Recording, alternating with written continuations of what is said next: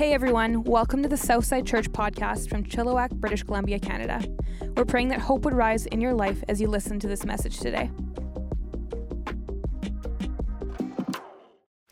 So, over the last few months, we've been making our way through the New Testament book of 2 Timothy. And today we've reached the last week. In fact, we're down to the last few sentences of this New Testament book. But they're a good last few sentences. They're really good. They're going to inspire us and challenge us and encourage us today. But before we get there, I want to call a quick time out, because I want to look ahead for a moment. So next week, as Dave already said, we're going to do a baptism. It's going to be incredible. I'll talk a little bit more about that in a few minutes. But starting in the month of June, I'm launching a 12-week sermon series. And I just want to lay my cards on the table, whether you're here online today or in person. My goal is that you would attend all 12 weeks. Live or online, preferably right with us, but if you miss a week because you're on, summer vacation or something like that, that you would catch up. I'm gonna tell you a story. When I was a kid, like 15, 16 years old, I blew out my knee.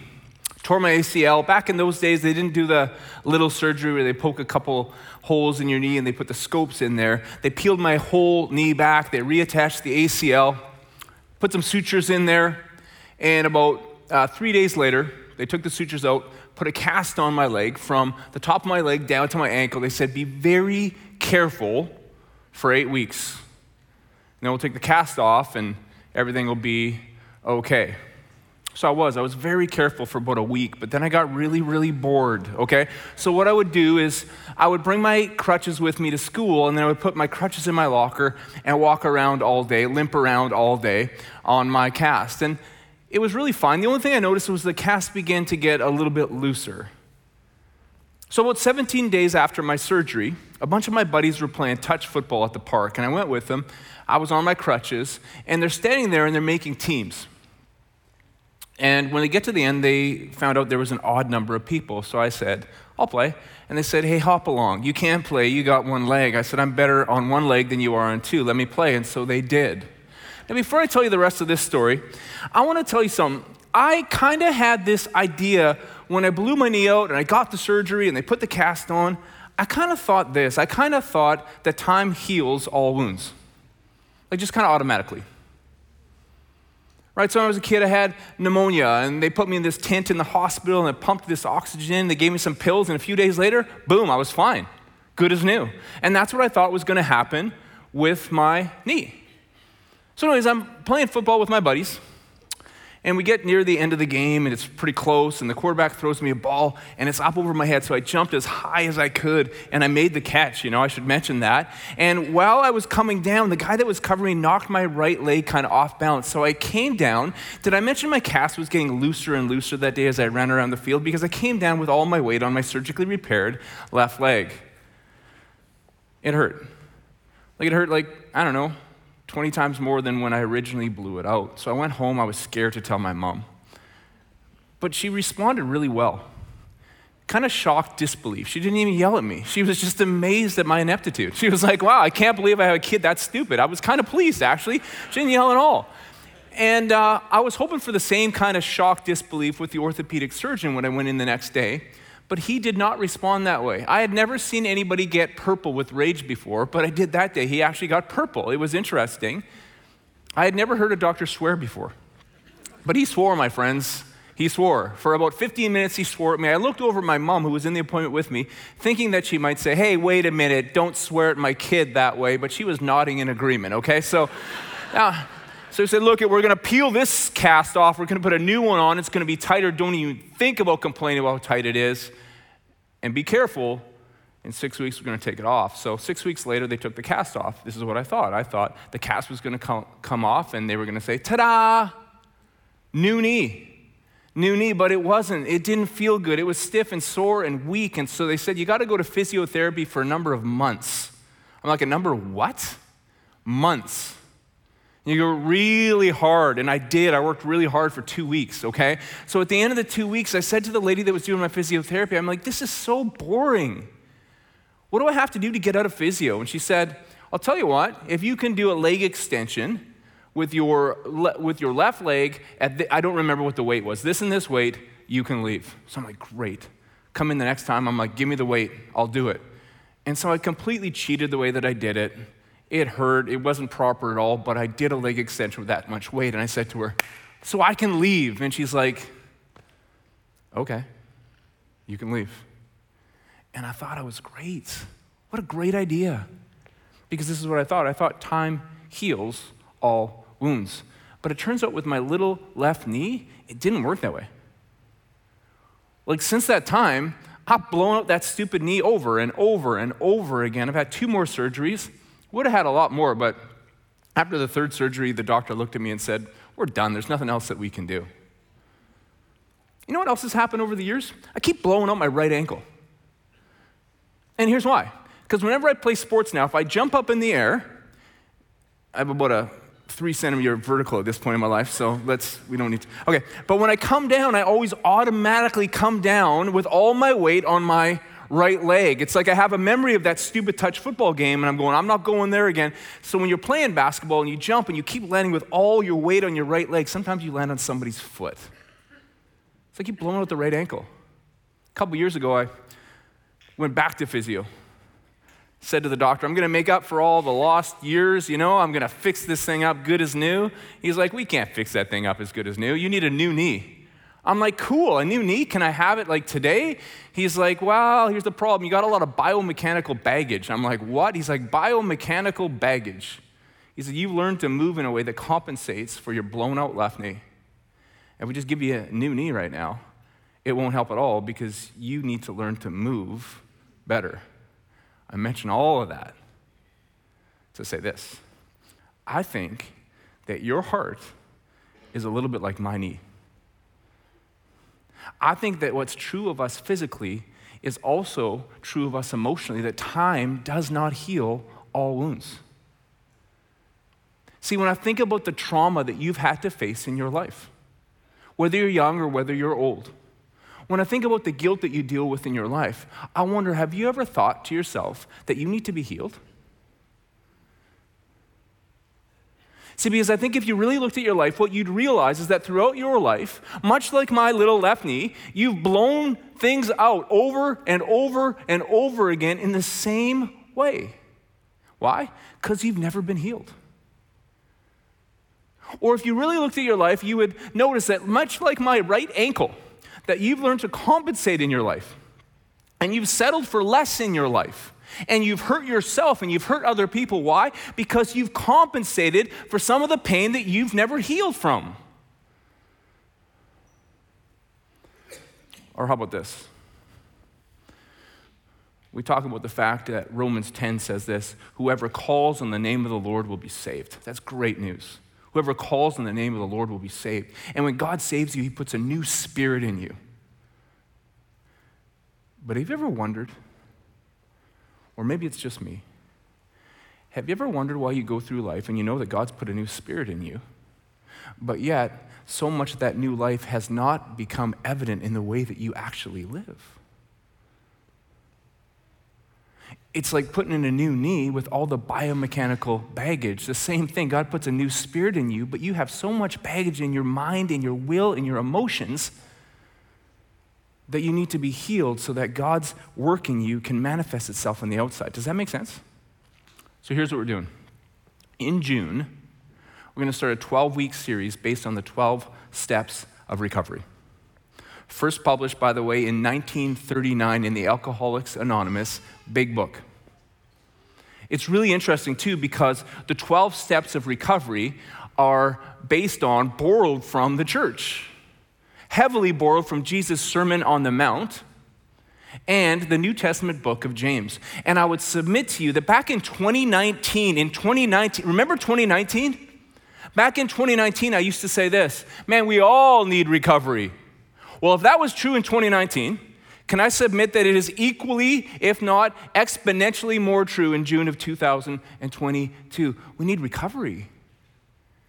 We need healing. Because here's what I know about life. I know that hurting people hurt people. And I know that broken people break people. And I know that there's trauma in your life. that is still hurting you today because you never healed. And there's guilt in your life that's still breaking you today because you've never healed. But equally as true, if I tell you that hurting people hurt people and broken people break people, you know what else is true? That healed people bring healing to others. That's the goal starting in June of 2022. So here's what I want to do. I want to ask you to make it a priority. Tell your friends, tell your family, tell anybody who you think in June of 2022 needs to step up into something better. Tell them to make it a priority. Let's be there. If we can be there live, online, or in person, that's best. But if we have to catch up later, that's great too. Make sense? Makes sense. So 2 Timothy, the last few sentences. Of course, what we call the book of 2 Timothy is actually a letter written by the Apostle Paul in 67 AD to his best buddy, Timothy. Now, Paul writes the letter from prison, specifically Mamertine prison in Rome. You can still actually go to Rome and see the prison where Paul was kept. That's Mamertine prison there. They placed him in an underground cell. You can see a replica of the cell that Paul was in still today in Rome. But I want you to think about that. It's 67 AD. Paul's writing a letter to his best friend, Timothy. And he's in Rome, and Nero is still the emperor. Rotten timing for Timothy, by the way. Nero is declared an enemy of the state the next year in 68 AD. The Senate declared Nero an enemy of the state, and Nero committed suicide, but that was 1 year too late for Paul. Paul's in prison in 67 AD. He knows that he's going to die. And these are the last words, the last sentences that he'll ever write. And for me, that makes me lean in and really take notice. Verse 19 of 2 Timothy 4, greet Priscilla and Aquila, Paul says. Priscilla and Aquila, well, we can read about them throughout the whole New Testament. They come up in different places. They're a dynamic duo. They're a husband and wife team. They are really, really, really good friends with Paul. Now, we don't know everything about Priscilla and Aquila, but what we do know is pretty inspiring. We know that they were generous people, that they opened up their lives, they opened up their time, they opened up their home, they opened up their wallet for the message of Jesus, the gospel, and for the church that Jesus established to spread the gospel. In Romans chapter 16, we don't know the whole story, but Paul mentions that Priscilla and Aquila risked their life for Paul, and that he also mentions that the gospel wouldn't have spread if it wasn't for Priscilla and Aquila. And when I read this greeting, one of the last sentences that Paul will ever write, I think of that old saying, you got to stand for something, or you're going to fall for anything. You got to stand for something, or you're going to fall for anything. You got to stand for something. What did Priscilla and Aquila stand for? They stood for the gospel. They stood for Jesus. They stood for the church that Jesus established to spread the gospel. That's what they stood for. It was very clear. The problem is, if you don't stand for something, you're going to fall for anything. In other words, you're going to get to the end of your life and look, what did my life mean? What did my life stand for? And you're going to go, oh, really? That was it? Yeah, because you never really chose. So you want to figure out what you stand for. There's probably 4 questions you can ask. How do I spend my time? How do I spend my money? Who do I hang out with? And maybe the most importantly, listen to this one. Question number 4, how do I react? How do I react in crisis? How do I react in crisis? You know why? Because anyone can put on a good act. I don't really know anyone that can put on a good react. So you ask yourself those 4 questions. How do I spend my time? How do I spend my money? Who do I hang out with? And how do I react in crisis? And I wonder how many people in our culture today would get to the end of that exercise and say, well, as it turns out, what I stand for is my own comfort.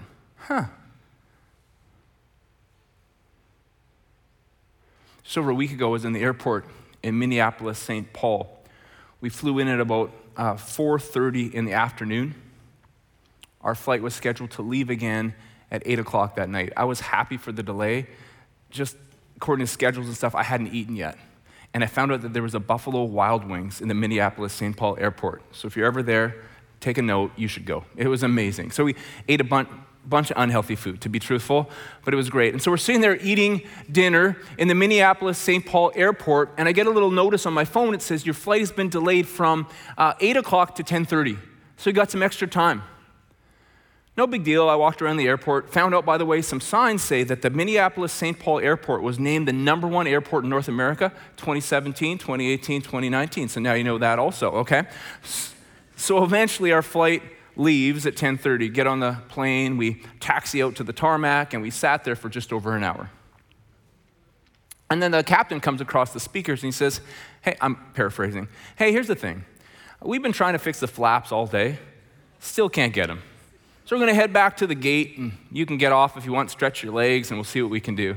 So we get off, and it's about 1 o'clock in the morning by this point, by the time we kind of get off the plane, and eventually at the gate, the person comes across the speaker again and says, flight's canceled. We're gonna leave tomorrow instead. Now, my #1 emotion at that time was actually gratitude. Because I'm thinking to myself, hey, pilot, thank you. This is what I don't want you to do. Hey, the flaps aren't working. Let's give it a shot anyways. Do you know what I mean? Like your surgeon and your pilot. Those are the two people you don't want to be like, let's see how this goes, right? So I'm like, good, good. We can leave tomorrow. And so they say, hey, we're going to give you free hotels and free food and free Uber, so just line up. And so we get in the lineup, and I'm pretty happy. Most people are pretty happy. But a couple of people lost their minds. They lost their minds. They lost their minds. And I'm thinking to myself, no one gets up in the morning and says, you know what I want my life to stand for? Like, I want to be the kind of person that screams at 1 o'clock in the morning at a 22-year-old Delta employee who doesn't want to be there any more than I want to be there. You know, I just want to be there and scream at a 22-year-old Delta employee, all the while knowing that my flight is canceled from one day to the next, and there's people dying of starvation in the world right now. And there's wars, and there's terminal illness. But I'm losing my mind.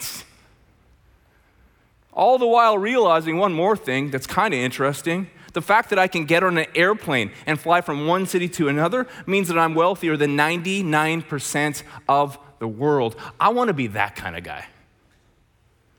No one does. But if you don't stand for something, you're going to fall for anything. You're going to get to the end of your life and realize my whole life was about my comfort and my convenience. What does your life stand for? It can stand for family, can stand for your marriage, can stand for your friends, can stand for your job, whatever. You know what Jesus said? Jesus said, your life can only stand really for one thing. He said, seek first God's kingdom and his righteousness, and everything else will look after itself. There's this old hymn that says, on Christ the solid rock I stand, all other ground is sinking sand. Even good ground. Well, I'm going to stand for my marriage. That hymn says, no, that's not even a good idea. It's interesting, don't you think? So I said earlier that Romans 10 talks about the fact that whoever calls on the name of the Lord will be saved, right? And when we're saved, God puts a new spirit in us. And I believe in that moment, with our own limited capacity as human beings, we come to this crazy understanding. We come to the understanding that the God of the universe actually loves me. A wingnut like me, it's amazing. God loves me. And he unlocks a capacity inside of me and inside of you that we can love him back. And when we love him, we trust him.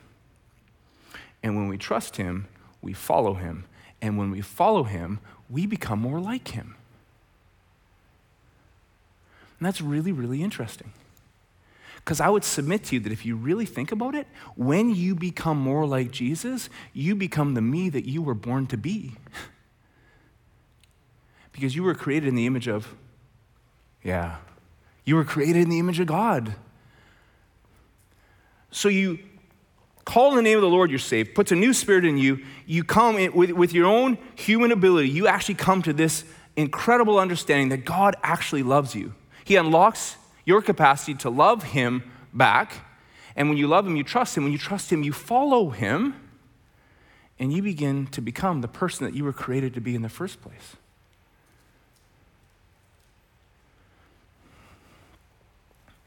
It's a pretty big deal because if you stand on your marriage, that's not enough. If you stand on your friendships, it's not enough.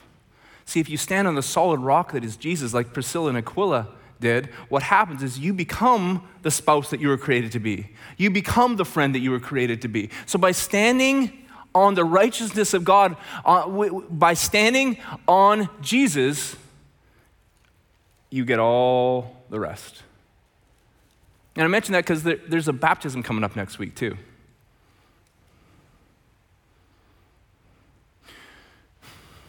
Whoever calls on the name of the Lord will be saved. Right? When you're saved, God puts a new spirit in you. And with your own human abilities, you become somewhat aware that the God of the universe loves you. And he unlocks your capacity to love him back. As you love him back, you come to a place where you trust him enough to follow him. Then you become the you that you were created to be. There's a lot of times that following Jesus can be complicated. Should I take that job or this job? Should I move to that city or this city? Someone said to me the other day, I could sell my house in Chilliwack and move to Saskatchewan. I could buy a mansion. I said, that's great. But then you got to live in Saskatchewan, you know? It's good news, bad news. But sometimes it's complicated. You know what's not complicated? Jesus said, believe and be baptized. It's real simple. So can we do away with the whole I got to be perfect to get baptized thing?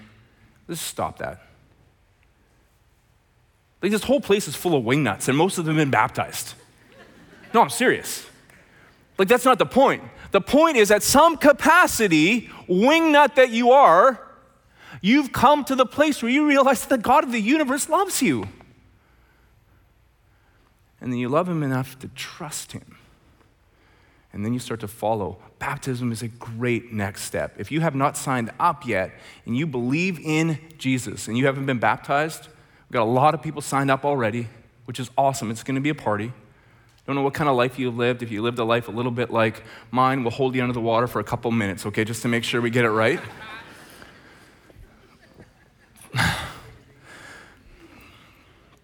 You got to stand for something. You got to stand for something. He goes on, he says, Erastus stayed in Corinth and I left Trophimus sick in Miletus. Do your best to get here before winter, Timothy. Eubulus greets you, and so do Pudens, Linus, Claudia, and all the brothers and sisters. Man, I have to admit that when I got to that section, I'm like, Paul, could you have any more complicated names in your letters that I have to stand up here and read in front of the entire church? I don't know how to pronounce any of that. I just read it loud and confident, hoping that nobody notices that I got it wrong, okay? But it hit me. All those names are people. People really mattered to Paul.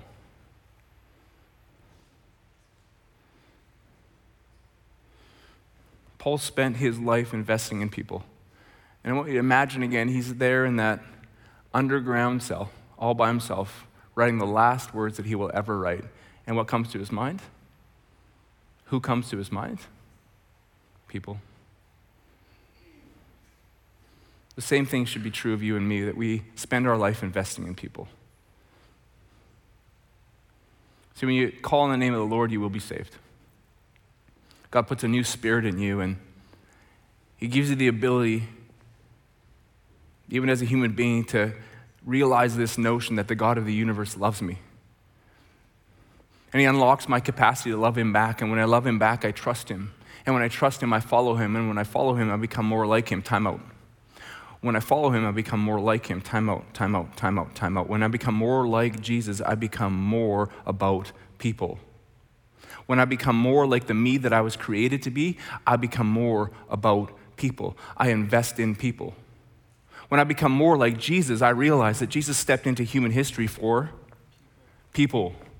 Jesus died on the cross for people. Jesus rose again for people. Jesus is coming again one day to set all things right. Why? For people. And my life will more and more resemble his. I will more and more become the me that I was created to be. And the way that people will tell is they'll tell because I invest in people. Someone asked Jesus once, what's the most important commandment? He said, I can't give you one. I got to give you two. Love God, love people. Ever thought about that? Have you ever really thought about that? So you can tell the world all you want, I really love God. What does that mean to them? How can they tell? There's only one way. Jesus said there will be one defining characteristic for people who follow Jesus, who love God. What will that be? They will love people. That's how they will tell. So, well, it's pretty intimidating, Mike. Love people. Where do I start with that? I don't know. Start with your wife. Start with your husband.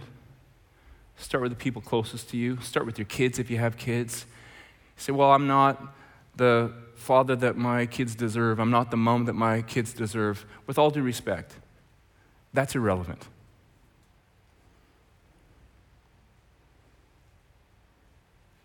That's irrelevant. You're the parent that God entrusted those kids to. So invest in them to the best of your ability. Ask God to help you to love them well. Start with the people closest to you. Start with the stuff that just comes across your face. God will always put people in your life. God will always give you opportunities. God will always tap you on the shoulder. A few weeks ago, we got some people, some Southsiders that are directly involved in Ukraine. They said, hey, we need to step up and we need to help. And so we did as a church. As a church, you responded to that. We will continue to respond. It's really interesting how the world works because when the war in Ukraine first broke out, the world's attention was really on it, right? But then as the days went by, as the weeks went by, Will Smith punches somebody in the head and all sorts of stuff happened, right? And it's not the thing anymore. There's other things to think about. And all of a sudden, more people are suffering in Ukraine than they ever have before, but the world's attention is elsewhere. Our attention is still there because God tapped us on the shoulder and said, love people.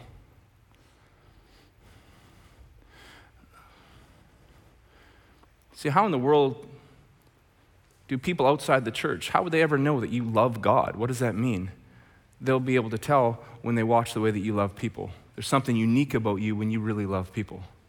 To such a degree, I would suggest that you'll have people in your life, listen to this is crazy. You'll have people in your life that will look at you and say, I don't believe what you believe.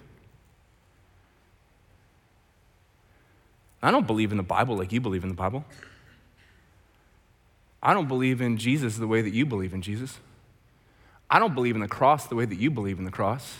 I don't believe in the resurrection like you believe in the resurrection, but there's something about you.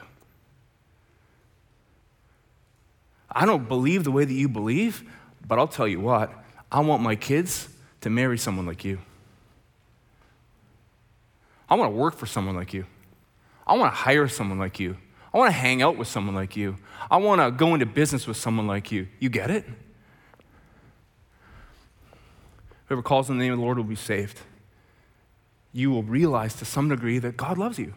And you love him back. You trust him. You follow him. And then you become more like him. And all of a sudden your life is defined. Even someone that doesn't believe the way that you believe looks at you and says, there's something there. Because you love people. The Lord be with your spirit.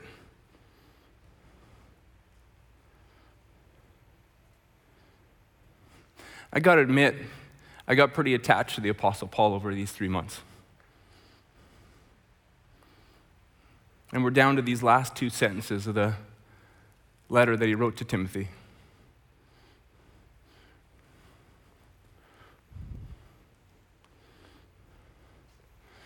And I just think of him.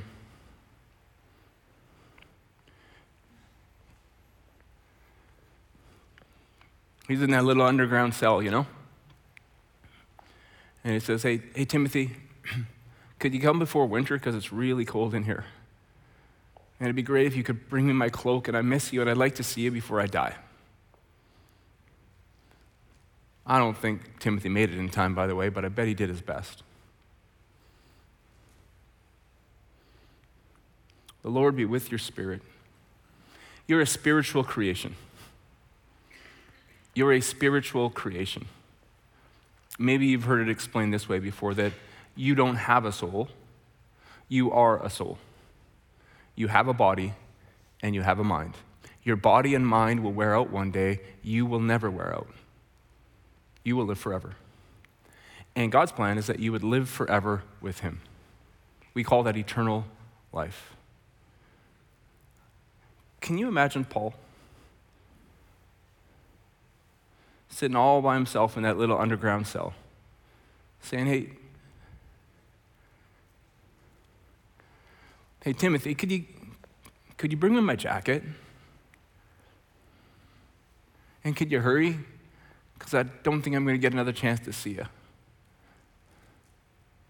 Can you imagine how real eternal life felt to Paul?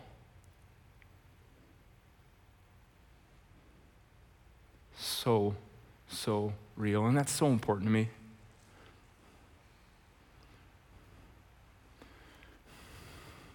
Some about our culture, we've made eternity kind of feel ethereal at times, like clouds and harps and angels with little wings and Philadelphia cream cheese and stuff like that, you know? It's so weird. But imagine Paul in that cell. I bet you it didn't feel very ethereal. I bet you it felt really real. And here's what I want to suggest to you, that on the other side of eternity, Jesus is going to come back and he's going to make a new heaven and a new earth. And you're going to look back at your experience here and go, oh, that was ethereal. This is real. You know what I mean?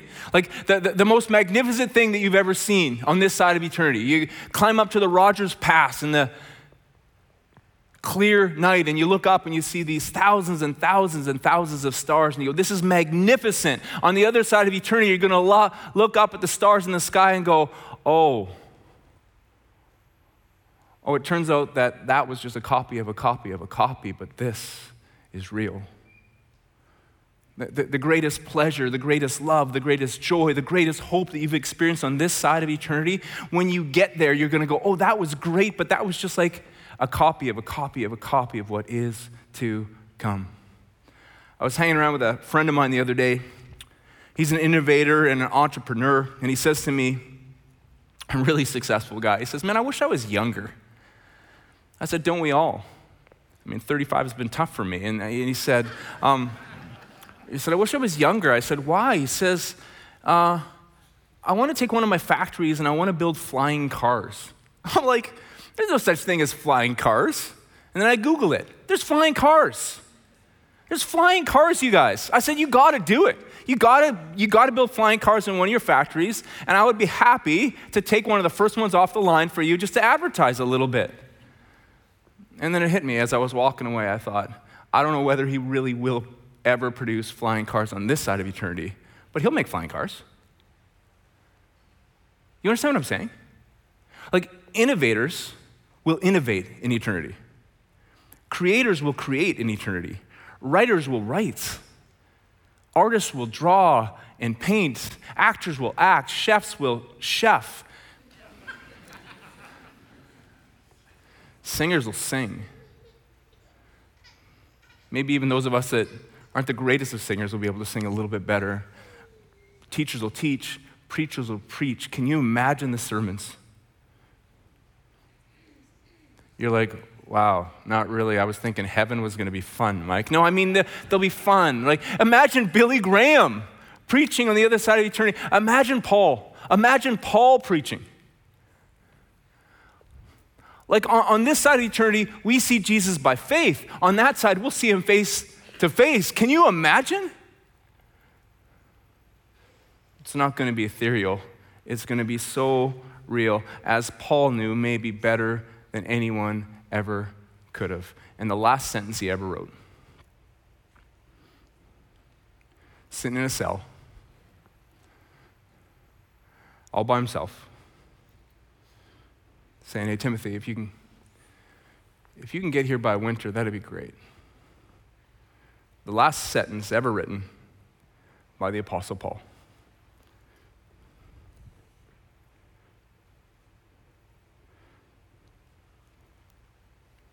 Grace be with you all.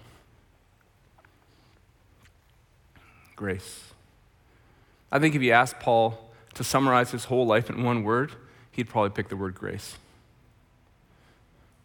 Grace is unmerited favor. Grace is a God who takes ugly things and makes them beautiful things. Grace. You know, like when Paul was a young man, he persecuted Christians. He beat them up, he arrested them, he executed Christians.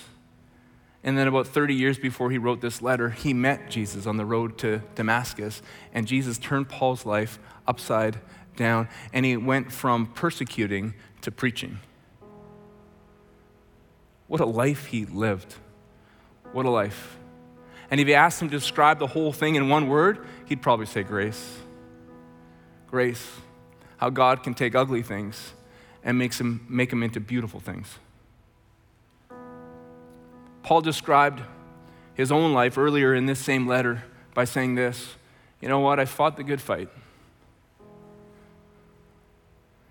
I finished the race. I fought the good fight. I finished the race. That's grace, you know. Grace is God taking ugly things and making them into beautiful things. You know, earlier I showed you the outside of Mamertine prison. You can still go see it today. And I showed you an underground cell that you can still go see today. I thought you might want to see what the above ground Mamertine prison looks like today.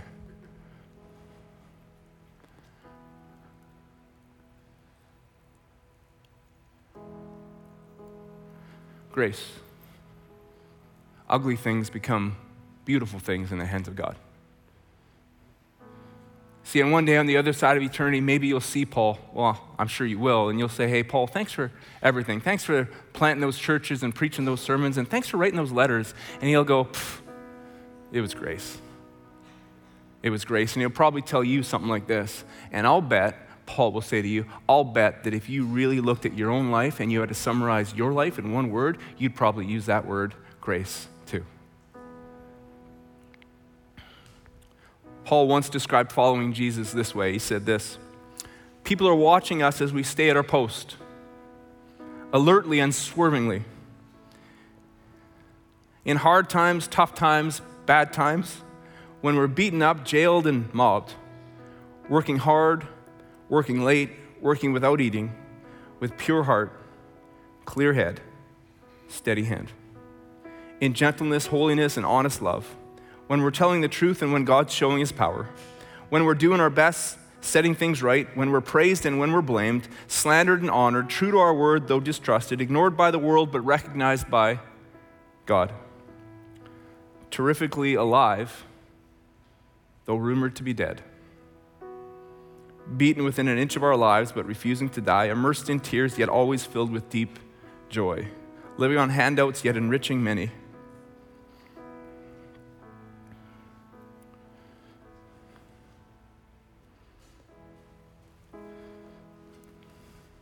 Having nothing, having it all. That's grace. That's grace. It's true in the highest highs and the lowest lows. It's true on the mountaintop, it's true in the valley. It's true in a 5-star resort, it's true in an underground cell in Rome in 67 AD. And I keep thinking as I just think about Paul in that cell, having nothing, yet having it all, having nothing, yet having it all. I just wonder if we get a chance to ask Paul this one day, hey, Paul, what was it like to sit in that cell and write that letter? I wonder if he'll say something like this, you know what? My whole life I stood for Jesus, but in that cell, I realized more than I had ever realized before that he had been standing with me the whole time. Having nothing, yet having it all. That's grace. Let's pray.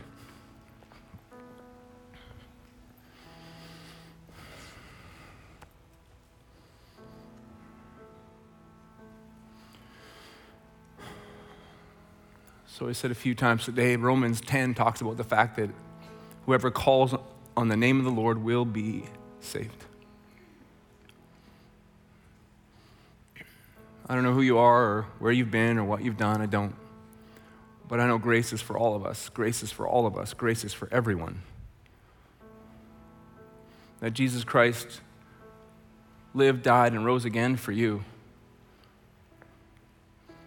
And today I want to just give you the opportunity, with all heads bowed and all eyes closed, just to accept his grace, accept his gift, accept his forgiveness, accept his salvation. The next step is yours. Accept what his grace has already given you. So with heads bowed and eyes closed, if today is the day you want to accept that, can you just raise your hand right now, because I want to pray for you. Nice and high if you don't mind. Awesome. Awesome. Whether you're online or in person right now, if you just raise your hand, you can put it down, and I'm going to pray out loud. You can pray silently along with me. So Jesus, thank you. Thank you for grace. Imperfect though I am, thank you that the same God of the Apostle Paul is my God. The same Jesus that died for the Apostle Paul died for me too. And so Jesus, I ask that you would be my Savior, that you would forgive my sin, that your victory over death would be my victory, that you would give me the strength to follow you one next step at a time, today, tomorrow, and forever. And for all of us, God, I pray that as we trust you, that we would follow you. And as we follow you, we would become more like you. Not perfect, but more and more like you. Live the life that we were created to live. So that even those in the world right now that would look at us and say, and I don't believe a word that you say, would see something in us that would lead them to you. Thank you, God. We love you. In your name we pray. Amen. Amen. We can celebrate that.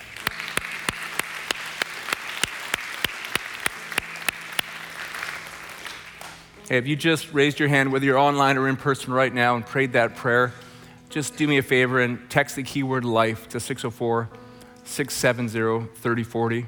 Baptism Sunday next week, I mentioned that. Hey, if you haven't been baptized, text DUNK to that same number. I love you, and we'll see you next week.